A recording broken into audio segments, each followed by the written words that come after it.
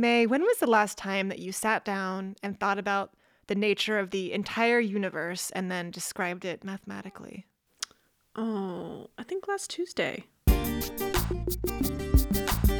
Hello and welcome to Science Brunch. I'm May Prince and I'm here with Katie McKissick, also known as Beatrice the Biologist. Is that who I am? Yes. All right. And today we are talking about what? Emmy Noether. Sorry. Emmy Noether. I don't speak German. Oh, okay. Well, I don't know who that is, so... Truly, you guys, I looked up how to pronounce her name and found many different ways to pronounce it, and I read that almost all of them are wrong, so I don't know. Someone help me out. Someone who knew her firsthand, please email me. Someone tweeted us the pronunciation of this woman's name. Noether. Yeah. So we'll figure that out. We'll learn everything else about her except for the pronunciation of her name. Noether. But her name is Emmy, and we're going to be talking about her. But we'll get there. Mm-hmm. Everybody just, be patient, okay? Just calm down. Yeah. Because we have stuff to do before then. First, I got to tell you about this thing. Yes, you do. This awesome thing that happened. Oh, my God. So excited, because I know what you're going to say. So Katie was so excited about this story.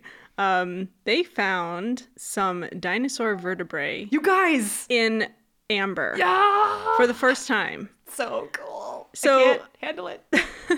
The cool thing about this story is that this Chinese paleontologist was walking around. He apparently he frequents these amber markets where he looks for different specimens.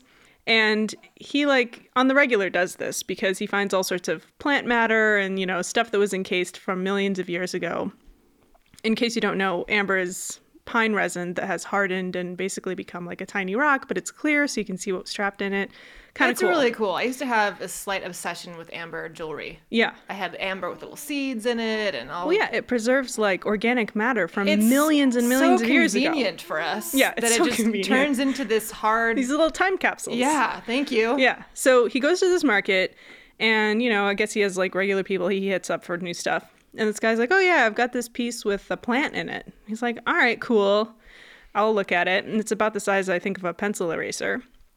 And so he looks at it and he realizes this is not a plant. This is a tail from a tiny dinosaur. That's no plant. That has feathers on it. Yeah. So I wonder what his face looked like when he realized that this guy had basically the find of the decade, just chilling on a shelf or something. I hope he tried to play it cool. I hope he was like, okay, $3. But also, I feel so bad for this guy. Does he know that he had something that, I don't was know. Worth a lot? I hope he actually paid more than $3 for it because that would be so unjust. So the significance... this is just a total piece of crap. Yeah. I'm just going to take this off your hands. So the significance of this find is that it basically is the first, I think, bones of a dinosaur preserved in amber. And so presumably it holds some DNA.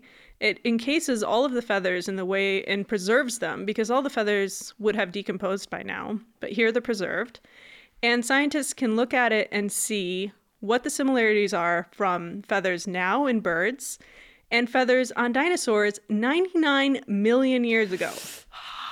I can't deal with this. It's so cool. Yeah, so this dinosaur is related to, I think they said, between the Tyrannosaurus and the Velociraptor. But I think it was about the size of an ostrich. When it's full grown. This one was not. This exact one, yeah. So this one was a baby dinosaur. And it was about the size of a sparrow, which is next time you see a sparrow, just imagine it's a tiny dinosaur running around. It's amazing. Which it sort of is. Yeah, exactly. And so it fell into some resin, either already dead or just got trapped because it's so small and light. Yeah, had a bad day. Yeah, had a bad day. A long time ago. And then was preserved for 99 million years until this guy found it in an amber market. And now it's going to reveal all sorts of different secrets about dinosaurs and how birds evolved and feathers evolved and what feathers are for. And these were feathers that could not be used for flight. Yeah, so they're thinking it was for warmth or for, coloration to attract mates, for instance, which birds do now, of course. It's kind of furry. So this lends to the whole question of were they cold-blooded, were they warm-blooded? And also what they used feathers for. Were they flashy or were they camouflage? they were saying that this kind of feather structure is reminiscent of hummingbird feathers, which, as you know, are very like iridescent and flashy. So they think that maybe dinosaurs were fancier than we thought they were. They were snazzy dressers. Yeah. So 99 million years ago, they were like out on the town with their snazzy feathers. I have a slightly related thing to share about baby animals. Do tell. And Bob Ross. Well, I'm all in. So I think, did you hear that, the old Bob Ross painting shows are on Netflix and you can watch them? Yes, and I have indeed watched some of them at the end of Very Bad Days, so right, go on. Because, yeah, I heard that they were on there, but the other day I was actually sitting down and watching quite a few of them and totally zoning out, and it was amazing. I didn't remember that he so often talked about wildlife, and I mean, because obviously he likes nature, all of his stuff is nature landscape, so he shares stories, and they're terrible and horrifying. So I just wanted to talk about this with you because, oh my God, for instance, he one time is talking about how as a kid, he would climb trees when he would see a bird nest and just take one of the baby birds. What? Which is not a nice thing to do. That's called cool. Kidnapping. Bird nappings. So he would take it and he would go home with it and say, "Oh, Mom, I found him in the middle of the road, and oh, can we keep him?" And nice. Yeah. And he was, sharing this story. He's like, "Oh, I would say, oh yeah, I found it in the street. My mom probably knew that was not the case, but she would say, okay, we'll keep it." So he would raise the baby bird at home and get worms for it to eat. I don't know if he would chew them up himself or what, But yeah, so he would, just take baby birds and raise them and then let them go. And I'm like, I don't think any of those made it, Bob. Yeah. And then, and on one of the shows, he had a bunch of squirrels. He was holding squirrels. I'm like, where'd you get the squirrels, Bob? This is actually not that surprising. And then the last one, it wasn't in the studio, but there was this footage of him that they cut to where he was hanging out with a fawn, a baby deer, and he was like, "Oh yeah, this fawn was all by itself. It was orphaned, and so we took him in, or someone did. He was, I don't know who was taking care of it, but he was hanging out with this fawn and just talking about how great it was. And I was like, the fawn was probably fine. You kidnapped the fawn. Just too. a reminder: leave fawns alone. Like their moms leave them in the middle of a field because they're very well camouflaged, and then wander off and food. eat. Yeah, because the fawn can't keep up yet, so they just have to hang out. So that poor mama deer came back and was like, "Where'd my baby go? Somewhere." Yeah. Ugh. So yeah, it's like all these baby animals that are being kidnapped by Bob Ross. I can just imagine there's within the animal community, there's this crime investigation going on. They're like, "No, it's a string of kidnappings." There's a wanted poster with his happy face on it. With his big hair. Wanted. Man who likes painting happy trees. I imagine him as a child. He still had very curly little fro. It's a naturalist nightmare. Yeah. It really is. My God. Well, oh Bob. It was like that those people that found a baby bison and they were like, "Oh no, the mom must have forgotten about her baby." And they put it in their car. They loaded this bison into the back of their big SUV and then, took it to a ranger station, and they were like, "No, what have you done? You should have just left it alone." And they tried to reintroduce it to the mom, but it smelled like them. So the mom was like, "Oh, no, thanks." People. It's like, just leave nature alone. No. Unless you hit the thing with your car, you cannot be sure why it is there. Unless the mom is seriously dead next to it. Right. If you can confirm it is in fact an orphan. Assume others know best. Yeah. Oh my God. Man. Anyway. Can you imagine if we did that? If we just went to a playground and we're like, "Oh, here's a kid. He looks like he's alone. I guess he's mine now." Actually, true. One time I did find a semi-lost child. I have found semi-lost children as well. I was at a clothing store and there was this little girl and there was no one in sight. And and she was looking around. I said, "Hey, are you lost?" And she looked at me and she just nodded with these wide eyes. She was like, "Well, yeah." I'm like, "Hey, let's go find your mom." So I kind of extended my hand and she just grabbed onto it. Yeah. And I eventually found her mom way far away, in the back of this enormous store in the fitting room. And I was like, that there are crazy people that would love to just snatch this little 3-year-old and you would never see her again. I found a 5-year-old girl wandering around the streets. I was on a trip to Germany and she was just wandering through the crowd crying and no one else was helping her. And so I went up to her and I was like, "Please speak English, please." She did not, but we still were able to find her parents. But don't steal things that aren't No. yours. Don't- Just leave them. don't do that. Nature knows better usually. So, ugh. Wait, so where was that kid? Germany. Speaking of Germany, Segue. that was Smooth. Oh yeah, we can edit all this part out. Just like Yeah. smooth segue. So our guest today, Amelia Emmy Noether, she's from Bavaria, Okay.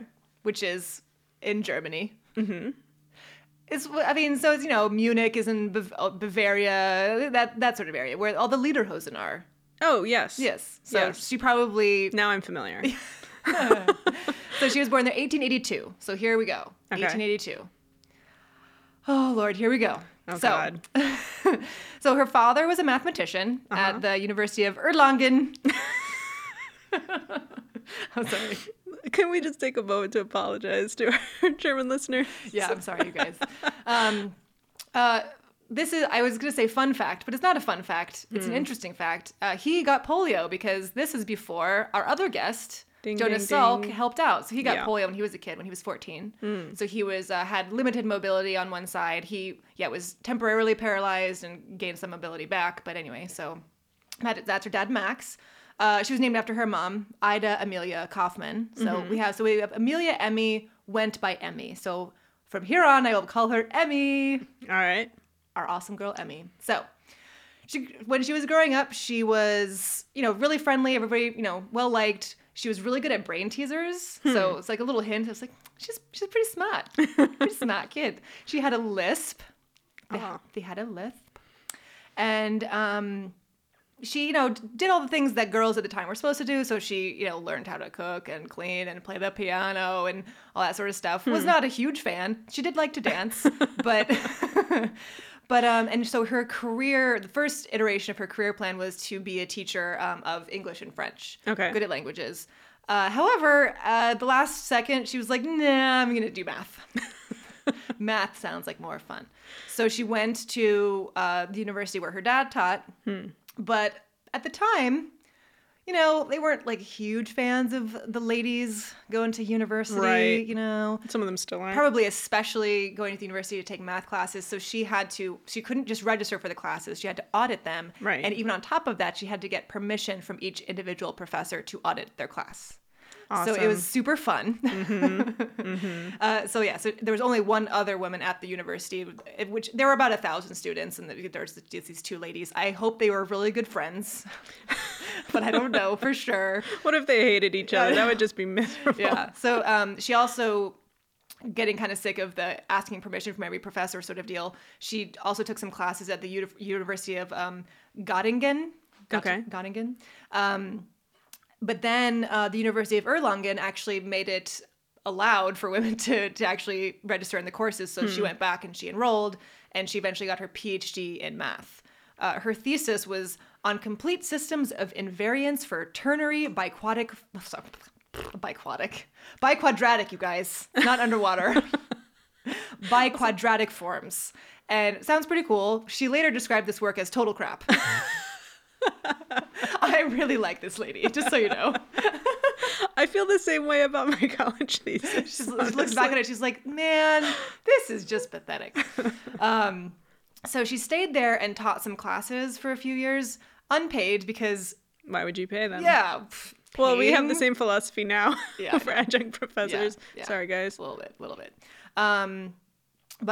So she was technically not allowed to teach. Somehow she was. She would sometimes substitute for her dad's classes that when he was, sick or anything.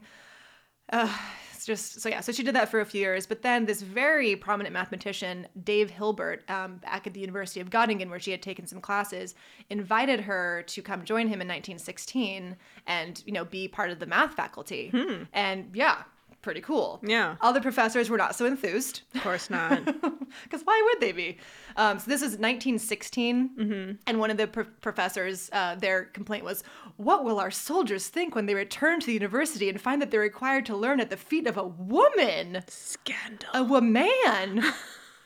Complete with lady bits and everything. Oh my God, the lady bits. Yeah, and so Hilbert was just didn't understand this point of view. Sounds like a pretty cool guy. He said, "I do not see that the sex of a candidate is an argument against her admission. After all, we are a university, not a bathhouse."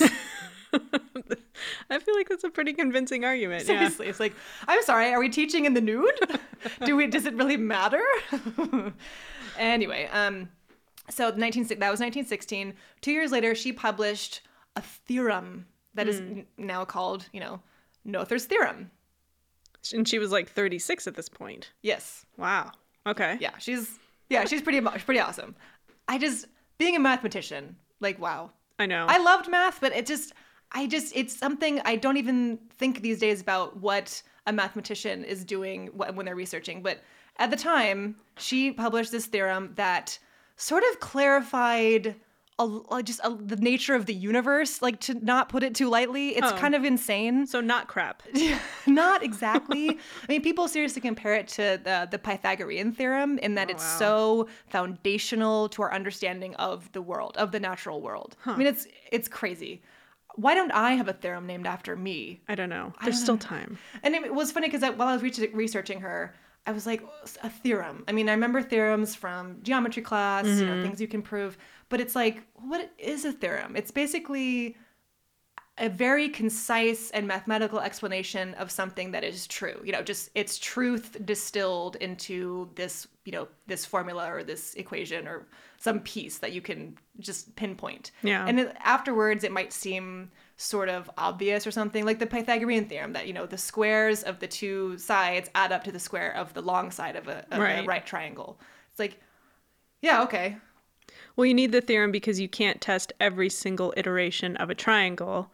But so you have to come up with the overall philosophy. Well, you have to see the pattern and you have to say, now that we know this, I mean, you might have known it on some level, but now that someone has pointed it out and expressed it so perfectly, you can use it to solve other things and everything kind of falls into place. It's like a rule of nature. Yeah. And so that's kind of beautiful because someone had to notice it first. I mean, it's all there. I mean, it's not that we're discovering something, it's that we're describing it very eloquently. Right. So that's what we're all trying to do. We're discovering the language. Yeah, exactly. Because the language of the world is math, and the language of nature is math. And so you're trying to find it's like philosophy. Yeah. It's a sort of. And this is why in all sorts of alien movies, they're like, how do we communicate with the aliens? Math. They always want to use math. Yeah, exactly. Yeah.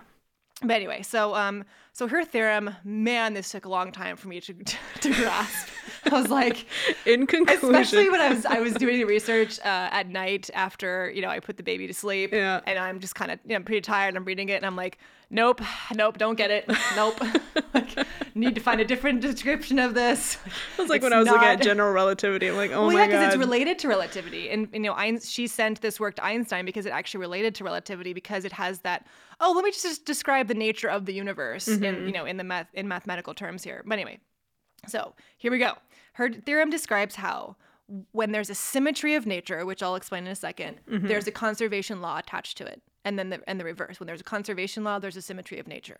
So symmetry of nature, by that, because our definition of symmetry is, it's the same on both sides. If you hold a mirror up to it, it looks the same. Things that are symmetrical.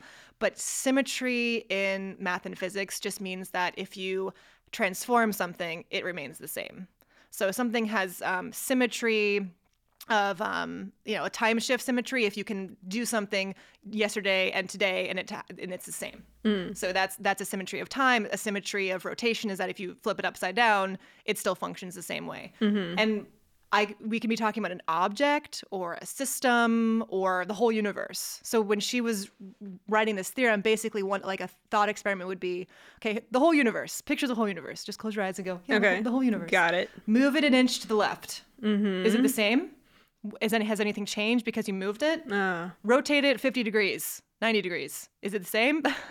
all those sorts of things. Yeah. So she was basically saying, okay, if things are the same over time scales, then there's a conservation of energy. Because if it's the same yesterday and today, then energy has been conserved both times. If you move something in space, so if you move something in time, energy is conserved. If you move something in space and it's the same, then there's a conservation of momentum. And if you rotate something and it's the same, then there's a conservation of angular momentum. So she kind of was just finding the commonalities between how you can change things and what's conserved. I don't see why you had a hard time understanding. It seems like the easiest stuff. Well, and again, it's one of those things. It's like, okay, so if I drop this pencil, from a meter off the ground and it falls, and I did that now, and I'm going to do that in 5 minutes, and it happens again. So that's one kind of conservation, and that's one kind of shift. But it's like if I drop it from higher, that's not the same. Right. There's a different conservation there. So it's like, what is happening? What is real? And it sounds, and some of it sounds obvious. It's like, well, yeah, of course, if you drop it now and tomorrow it'll be the same. And of course, if you dropped it from a mile in the sky, it would be a different scenario. But someone had to describe this mathematically. Yeah. I mean, that is what a theorem is taking something that you may have sort of noticed. Like someone could look at all these right triangles and say, yeah, I see that there's something the same about them. But it was Pythagoras who said, I will exactly calculate what is the same from right triangle to right triangle and how they're all related. Wow. So yeah, it's weird. I mean, it kind of reminds me of Yvonne Brill when she was saying that her invention, which is the hydrazine resistor how she later said it was so simple. I feel really lucky that I was the first one to figure it out or invent it and patent it and stuff. It's like, yeah, it seems simple in retrospect. You. Yeah. Well, it's like, yeah, you took something that it seems obvious now, but things that are beautifully elegant are really, that's not easy. Yeah. So she very elegantly explained the nature of just the whole universe. So, no big. Whatever. So yeah, I mean, basically all of modern physics uses this. I mean, Wow. it's something that you can use when you're talking about a completely new, like gravitational waves in Einstein's case, or if they're talking about, subatomic particles, these laws work, or this theorem works. This was in 1918 that she came out with this theorem. So that was like just a couple years after Einstein's theory of relativity. Exactly. And this helped some people grasp relativity because some people, when they were trying to understand relativity, say, it doesn't sound like energy is conserved. It sounds like you're creating energy. How does this, if gravitational waves have gravity themselves, where is it coming from? It sounds like you're creating something from nothing, and that doesn't jive in physics. You can't have something from nothing. But her theorem kind of made it clearer to people. So she sent it to Einstein, and he said, yesterday I received from Miss Noether a very interesting paper on invariance. I'm impressed that such things can be understood in such a general way. The old guard at Göttingen should take some lessons from Miss Noether. She seems to know her stuff. Endorsement from Albert Einstein. Check. Not too shabby. Move along. Anyway, so she got a teaching position right after this in 1919, and they give her a teeny tiny bit of money. Oh my God. Because before that, she was teaching, but she would actually have to teach under Hilbert's name, so the class would be listed as his class, and she would just be teaching it, like just a little switcheroo. Just kidding, it's my class. We just can't put my name on anything. But it sounds like her classes were a total hoot because she would not teach from notes. She didn't have some kind of like lesson plan about math. I mean, think about your math classes, in high school or something. Not that this is high school math, but highly regimented. Yeah, it's just like, okay, here we go. Here's how we do this. Here's how this is defined. Let's do a couple practice problems. No, her classes were totally conversational, kind of like a philosophy class, and everybody's adding to it, and she's talking really fast. She's a really quick talker. I like this lady. In German. In German. And so people that would just like visit the class would come in and go, what is happening? What? How? Like crawl out of the class after it's done, like army crawl. So yeah, so her students that were in on what was going on loved it, and it was great. I mean, I'm sure some of them didn't. That were like, can you just give me the study guide? I don't understand what's happening anymore, or just tell me what the right answer is. Yeah. But she wanted to talk about the nature of math and the nature of the universe, and it just, man, I just love when people are that excited about something. Yeah. Dude, I want to take that class. I have no idea what's going on, but it'd be so cool. Well, when we finally figure out time travel, that's what we'll do. Yeah. And maybe if she's still around, she'd be doing that for us. Come on. Anyway, but she also developed, and this was another thing where I was researching, like, what is this? She developed the foundation of what is now called abstract or modern algebra, not to be confused with the algebra that we all took in school, which is basically like linear algebra. Ancient algebra. Yeah. Well, because I was old school algebra. Yeah, I was reading that she, her work is the foundation. Not that she invented it, but that her work is kind of the background of modern algebra. And I'm like, wait, we didn't have algebra before this? I don't understand. I'm pretty sure we did. What's happening? But yeah, abstract algebra, also called modern algebra, is basically like our algebra is where you're trying to find, one unknown, and you're graphing things so that you can find like, oh, when X is this, what is Y, or Right. what is this? Abstract algebra is like that in the sense that you're kind of honing in on truths or solving for whole sets of numbers, Okay. rather than just one number. That's kind of the simplest way I can find to explain it.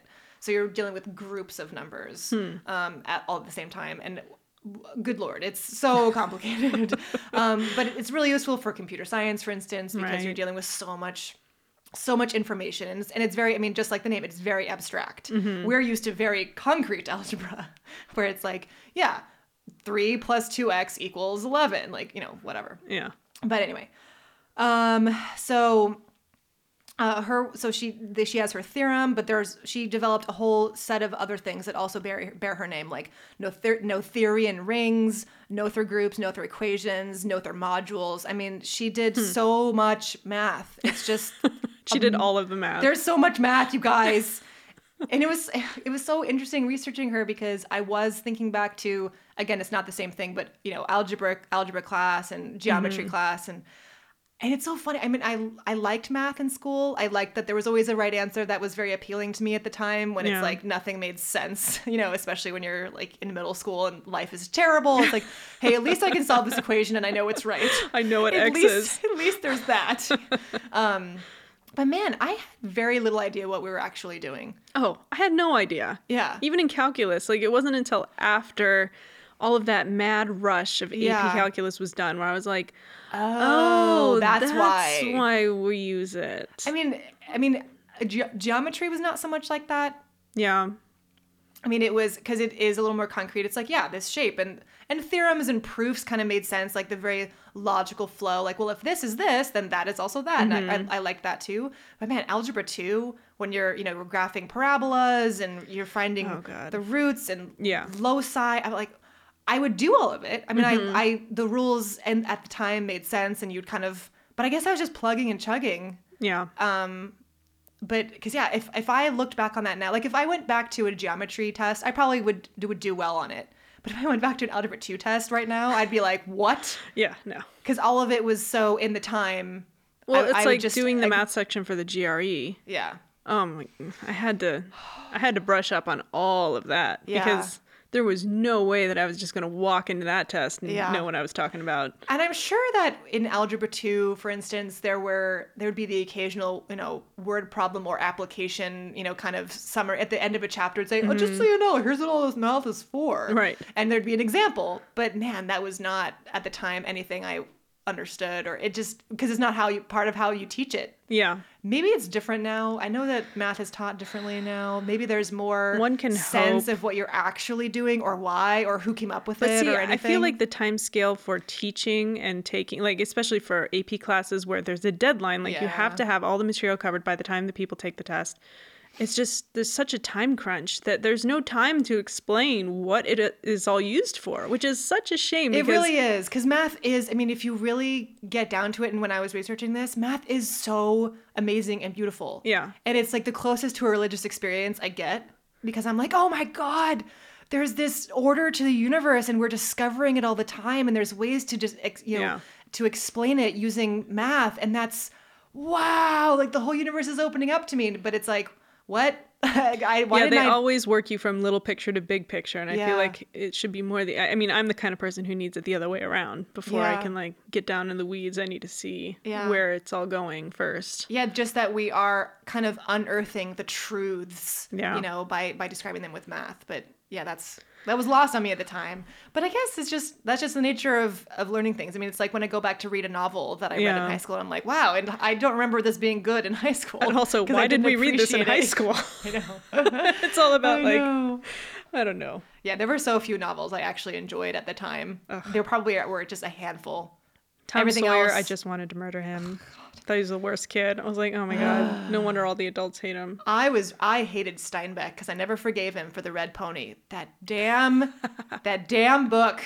The pony dies. See, I read Steinbeck and it hurt my feelings. So I was like, there is no point in never writing anything else again. Steinbeck is the best. Throw all the other books away. Oh, man. I did really like Count of Monte Cristo when we read it freshman year, though. God, I was yeah. like, this guy has his priorities together. Well, because middle schoolers are all about vengeance. I know. Like, the injustice in the world. Yeah. They just want to, like, get even. I liked Catch-22 also. I never got through ridiculous. that. I never got through it. Oh, man. Well, anyway, let's get back to our friend Emmy. Guess what's happening next for Emmy in the year 1933. Guess where we are and what's about to happen, everybody. What is the recurring character? I know, World War II. World War Well, II. more specifically, Nazis. Let's get right down to it. So, She was in Germany. Yeah, 1933. The Third Reich was like, okay, so first let's file all the Jewish professors, and then let's file all the women all the female professors. She's both, you guys. Oh, perfect. So she got double fired. So yeah, she gets a note that says, on the basis of paragraph 3 of the Civil Service Code of 7 April 1933, I hereby withdraw you from your right to teach at the University of Göttingen. God. Bye. No more school for you. But yeah, I don't know. It was really hard reading about this, given the times right now. Yeah. And such prejudice, and the students, the German Student Association was also really big about Aryan professors for Aryan students, and like keep Germany German or something. It's like, oh God, this sounds so familiar, you guys. I don't like it at all. It was really depressing. So sorry, we'll move along. So.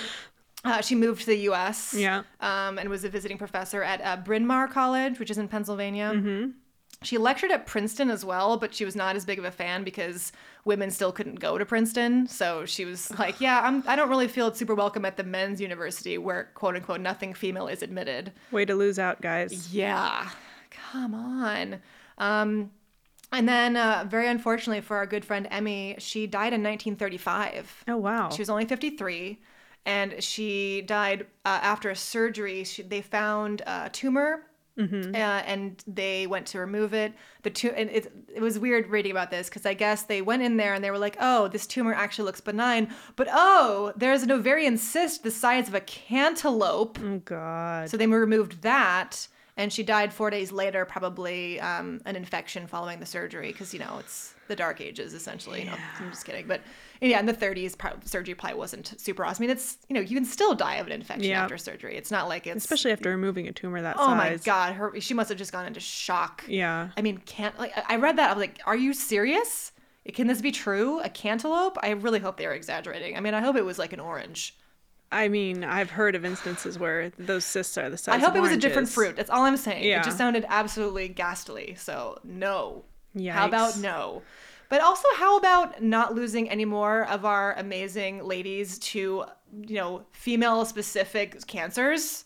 Can we stop? Yeah. And female-specific things. Like, it had to be an ovarian cyst? Come on. Could it have been some other kind of cyst? Even our bodies work against us. Why?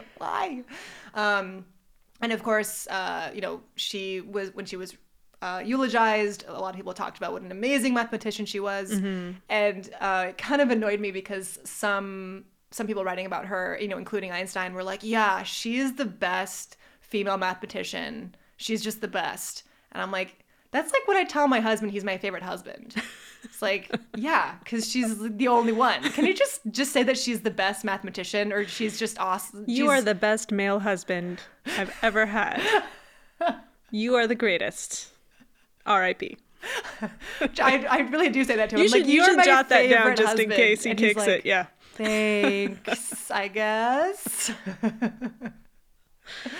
But Emmy. I know.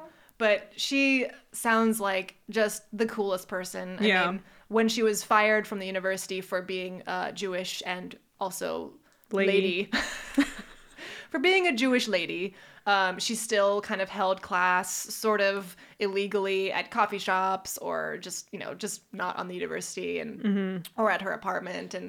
And one of her students supposedly showed up actually in a Nazi uniform. Oh my God. And she just laughed about it. She was like, look at you. Nice duds. Oh my God. She's like, let's just not let that distract us from talking about math because that's the coolest. Oh, Emmy. I guess Nazis like math too. I don't know, dude. It's just, Nazis, man. I know. They're the worst. They are the worst, which is why there are so many movies where they're the villain, which is why I'm really surprised that some people were surprised that, say, in Star Wars, that it's all about Nazis. Yeah. It's called the First Order, you guys. It's only like a degree away from Third Reich. I mean, like, can we? I mean, it's so. I mean, the new Star Wars. Sorry, not Rogue One. That's the new Star Wars. But Force Awakens.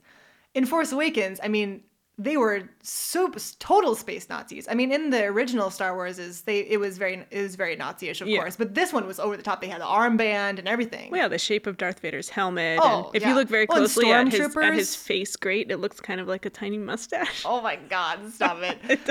Well, I actually didn't know that stormtroopers were a very specific, what would you call that, battalion or level of Nazi soldier. I didn't know that. Oh, I didn't know that either, but I know they're that... actually called stormtroopers. Oh, okay. So that was just one for one. There you go. Like, woohoo! I'm like refamiliarizing myself with Nazi lingo recently, which is, why? Yeah. Why is this where we are now? But these neo-Nazis that were upset about Star Wars, not being friendly to Nazis, I'm like, have you not seen Indiana Jones? Yeah. Have you not seen Hellboy? I mean, those are the favorite villains of Hollywood movies. I mean, I thought that was why we were so obsessed with World War II anyway. It's because they're the perfect villain. Right. They're right in front of you, being very open about what jerks they are, and they're just right there. They're not hiding. It's not. They're all wearing stupid pants. Yeah, it was back in the day when villains were very clear. Yeah. Oh, well. Should I not talk about Nazis so much? I mean, I'm going to talk about Nazis next episode, too. We can cut all of this out. We don't need to talk about Nazis. Well, I had to because I think we should. I think we should talk about Nazis because clearly we totally lost track of that, even though it's in every single movie ever. Yeah, somehow that message was lost. Yeah. And I'm serious. I think they need to rewatch some Indiana Jones. Yeah. The Temple of Doom. No, not Temple of Doom, because that's one not very Nazi-ish. But they should watch Last Crusade, a whole bunch, and then definitely watch Raiders of the Lost Ark, because then you get to see all the Nazis melting. So it's really good. Yeah. Yeah. And they should also watch that movie Iron Sky, where the Nazis are on the moon. Oh, I haven't seen that one. Oh, so yeah. So the story is that when World War II was over, the Nazis retreated to the moon, and they've been on a moon base on the quote-unquote dark side of the moon, the far side of the moon. It's not always dark there, but it's okay. They're in a big swastika-shaped moon base. Of course. And they're all there, and then they're coming back. They're like, oh, it's a good time to go back because Sarah Palin is president. That's actually the part of the plot. Really? And so they all come back, and one of the main characters is this woman who teaches all of the Nazi children about Hitler and everything, and she has totally drunk the Kool-Aid, so she thinks Hitler's a really great guy, and so when she comes down, she actually meets a person that has to kind of explain that Hitler's not the best guy, and that actually he's a terrible person, and everything you stand for is really terrible, and you just don't know it because you've just been eating propaganda for your whole life. So she has to come around and be like, oh, we're the bad guys. I didn't realize. Oh, okay, I get it now. Oh, so neo-Nazis need to watch that movie so they can go through her character arc and go, oh, we're not supposed to do this. Also, all the stuff we're doing, we're not supposed to be doing. Oh, this is evil. This is what calculus is for. Bad guys. Oh, I didn't know. That has to be soul crushing to realize you're the bad guy. Yeah. Yeah, poor Nazis. Yeah, how often do how do bad guys think they're the good guys? Because I thought that was why Nazis are always the movie villain, is because they know they're the bad guys. Exactly. Exactly. They know they're evil, and they're like, yes, evil, awesome. Yeah, and they're just eating up. They're like, yeah, I love being bad. They're like Plankton from SpongeBob. Yeah, they're like completely evil. It's like that. I always go back to this thing I love so much, where I was watching the voice actors from SpongeBob talking about meeting kids and how and what the kids would say to them, and these little kids would be like so excited to meet the voice of Plankton, and this one kid go, I like Plankton, he's mean. Because little kids are like, he gets to do whatever he wants. I want to embrace the anarchy as well. Psychoanalysis with you. Oh, little kids. Oh my God. But yeah. So we're definitely going to have Emmy over for brunch because she could really use a good brunch after all the stuff that she's been through. toward the end of her life. And we should invite Yvonne Brill too, because they would have stuff to talk about their obituaries. Oh my God, Since yeah. they had similarly That's a really good point. worded obituaries. Yeah. Although many years apart. Yeah. Boo. But at least we don't know what dish Emmy really liked making. This is true. So watch out for Nazis. In some. Watch out for Nazis. Appreciate math more. Mm-hmm. It can explain everything in the universe. Yeah, it's so beautiful, you guys. I am serious. And rewatch the Indiana Jones movies. Yeah. Educate yourself. So that's it from us today on Science Brunch. Make sure you subscribe and follow us on Twitter and like us on Facebook and go to our website, sciencebrunch.org, and send us fan mail and all those sorts of things, please. Yeah? Okay. We'll see you next time.